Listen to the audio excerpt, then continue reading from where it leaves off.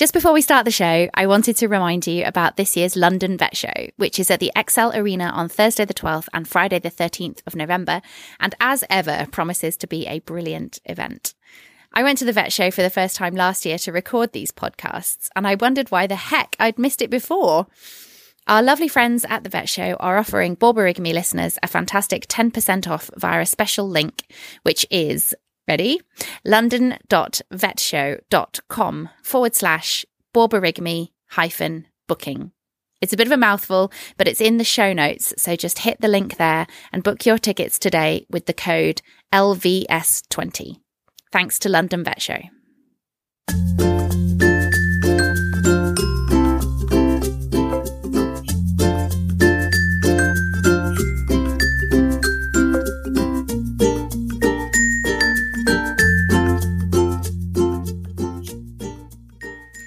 Hi there, and welcome to Borborygmi, Noises from the Veterinary Profession, a new podcast that lets you overhear conversations between veterinary professionals about anything and everything that's topical in the industry.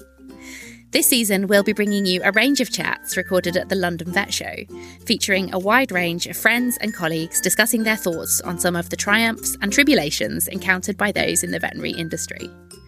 Borborygmi is a collaboration between the London Vet Show, Vet Times, Vets Stego Diversify and Smashing the Ceiling.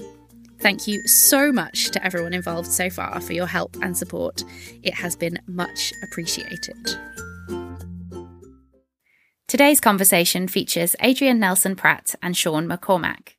You'll probably quickly realise from their jokes that the two of them are great friends, having known one another well for some years now, since Sean was the student rep for Hills Pet Foods at Dublin University and Adrian was the Hills Veterinary Affairs Manager. Sean has followed that path and is now the head vet for Tails.com, a bespoke online pet food company. And following many years in veterinary industry, Adrian is now an independent business consultant and personal performance coach. Here they touch on their career journeys, mental health, and why a life in industry is working for them. You'll hear Sean first. The reason I asked Adrian, would he do this with me? Because we do have quite an overlap or a shared experience in terms of career. So I've moved into nutrition too. I would like to say Adrian's like an amazing role model and that's why.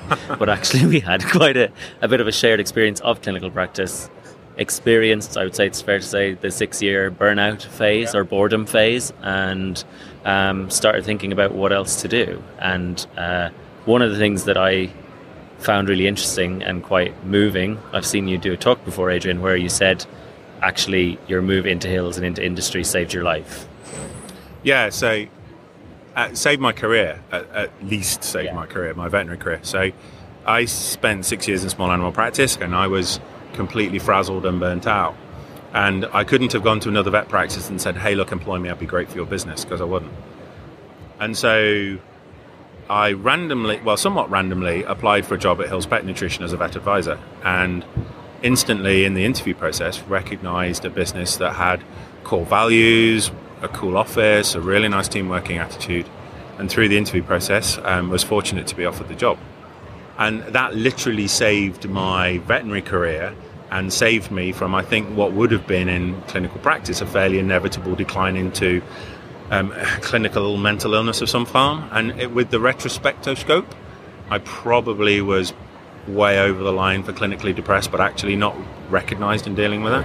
I think I was pretty similar, actually, and had been to the doctor a few times, and I think the light bulb moment of I've been coping or struggling for quite some time, but not really acknowledging it, was being in the doctor's office about my stomach and then suddenly bursting into tears about I'm not coping and I can't stand my going into work and, doing this day to day, and certainly looking forward, doing it for the rest of my career seemed like a desperate place to be, and I knew no other way out. And the veterinary identity that we acquire during our years of studying to be vets and at college, and then I knew how I didn't want to run a practice and I knew how I didn't want to be as a person in practice, but I'd never seen a good model for doing it. And at that point, Hills came along and I found a corporate environment. But to this day, my mum still says, when are you going to be a real vet? Yeah, there's that pressure, isn't there? One of the things that held me back in making that decision to leave clinical practice was this self-imposed judgment, but also like perceived judgment from others of you're not going to be a vet anymore. Oh, isn't it a waste that you spent all those years studying and now you're not going to be a vet anymore? But like, again, with the retrospective outlook, it's like you are still a vet. We have amazing privilege, we have amazing abilities, we have amazing competencies that we develop as vets in practice if we go into practice when we graduate. But I couldn't do what I do today without having been a vet for some time beforehand. And the classic question I come up against in coaching is, what course do I need to do to learn a new skill to actually be useful outside of vet world? And the answer is actually, once you think about your skills with a non-veterinary, take the word vet out of that. So what's your experience of the transition out of practice then, Sean?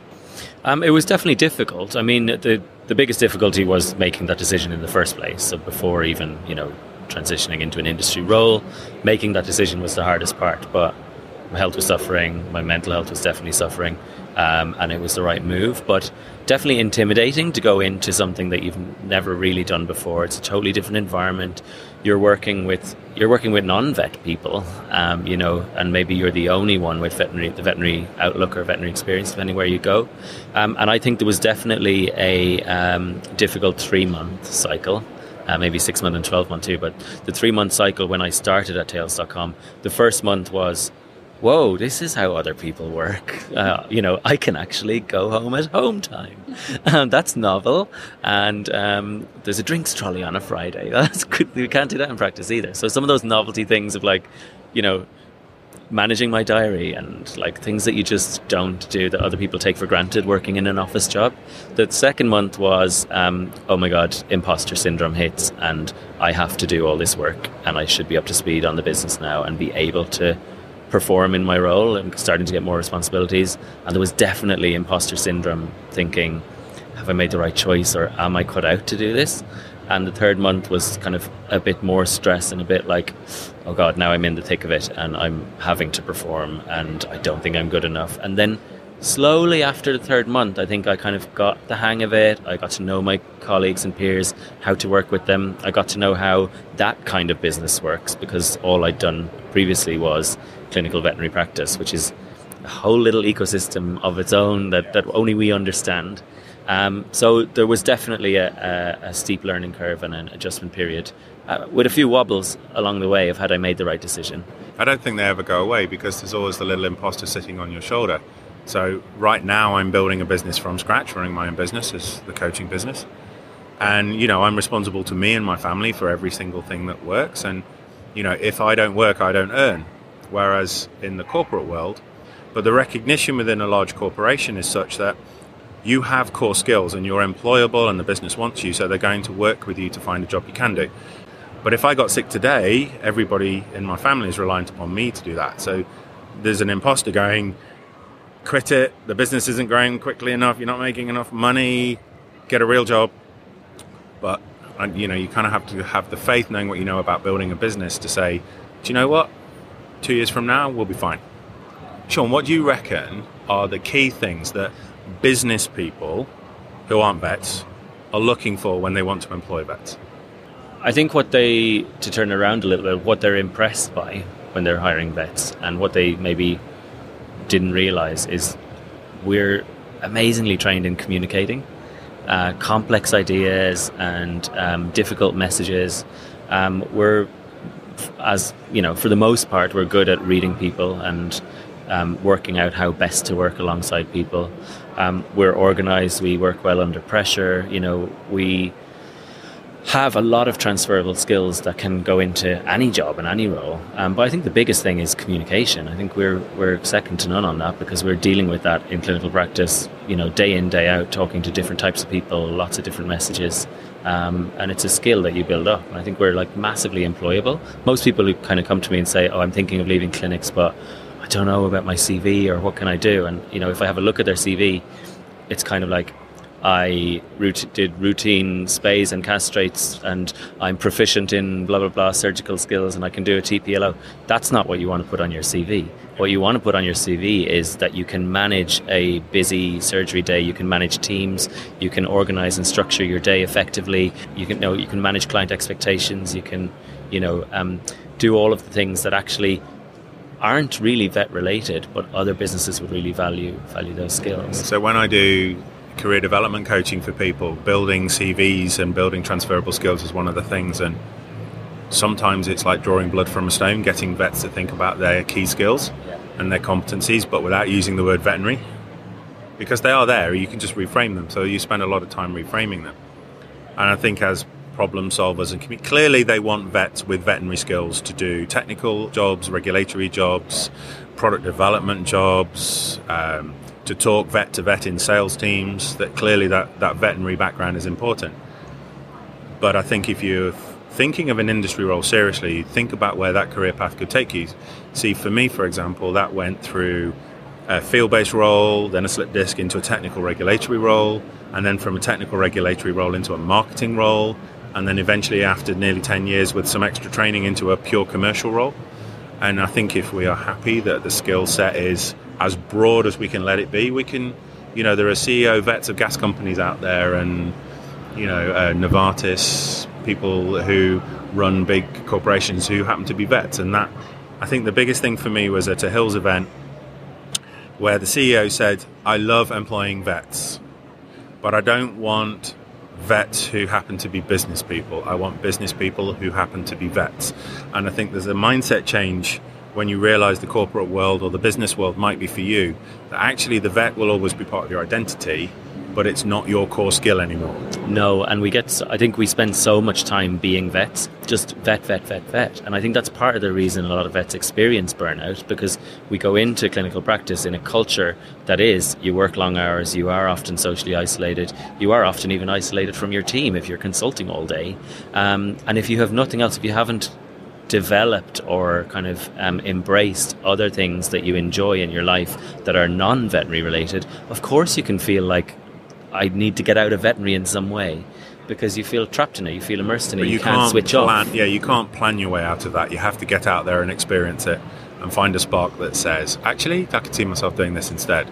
So, you have to plan your way out, not educate your way out. You don't need another course. It's very rare that you need to do another course to get out of vet.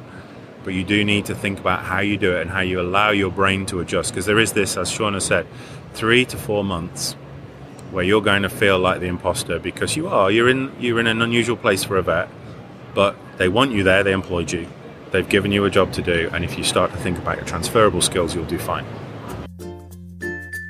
Thanks for listening. I'm Naomi Meller, vet and host of Smashing the Ceiling. You may have heard a little bit of me in these episodes, or the fabulous Sophie Walsh, also a vet and full-time science documentary maker, who co-hosted these sessions with me. We'd love you to rate and review the podcast, or tell a friend if you enjoyed it. And we'll be back next week with another episode.